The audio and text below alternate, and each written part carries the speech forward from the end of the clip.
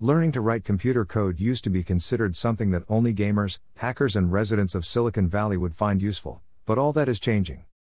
Today, students need to learn the basics of computer coding so they can understand how computer programs work and be able to write their own programs, create their own websites, and develop their own apps.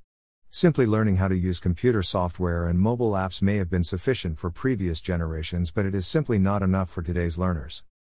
At Singapore International School, SISB, Chiang Mai, all the students in primary are introduced to the basics of computer programming and given opportunities to create their own games and applications. This is so important because students in this generation who do not speak code will inevitably get left behind. Computer Science Education Week takes place each year during the first week of December, and the students at SISB have once again joined this global initiative, taking part in the Hour of Code, coding tutorials. This year's tutorials were particularly fun, and the students got the opportunities to program their own dance party and go on new Minecraft adventures.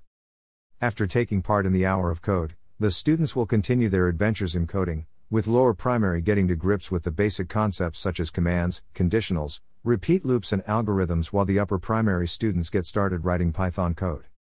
Ultimately, the challenges of the 21st century can only be successfully overcome with human ingenuity aided by technology and computers.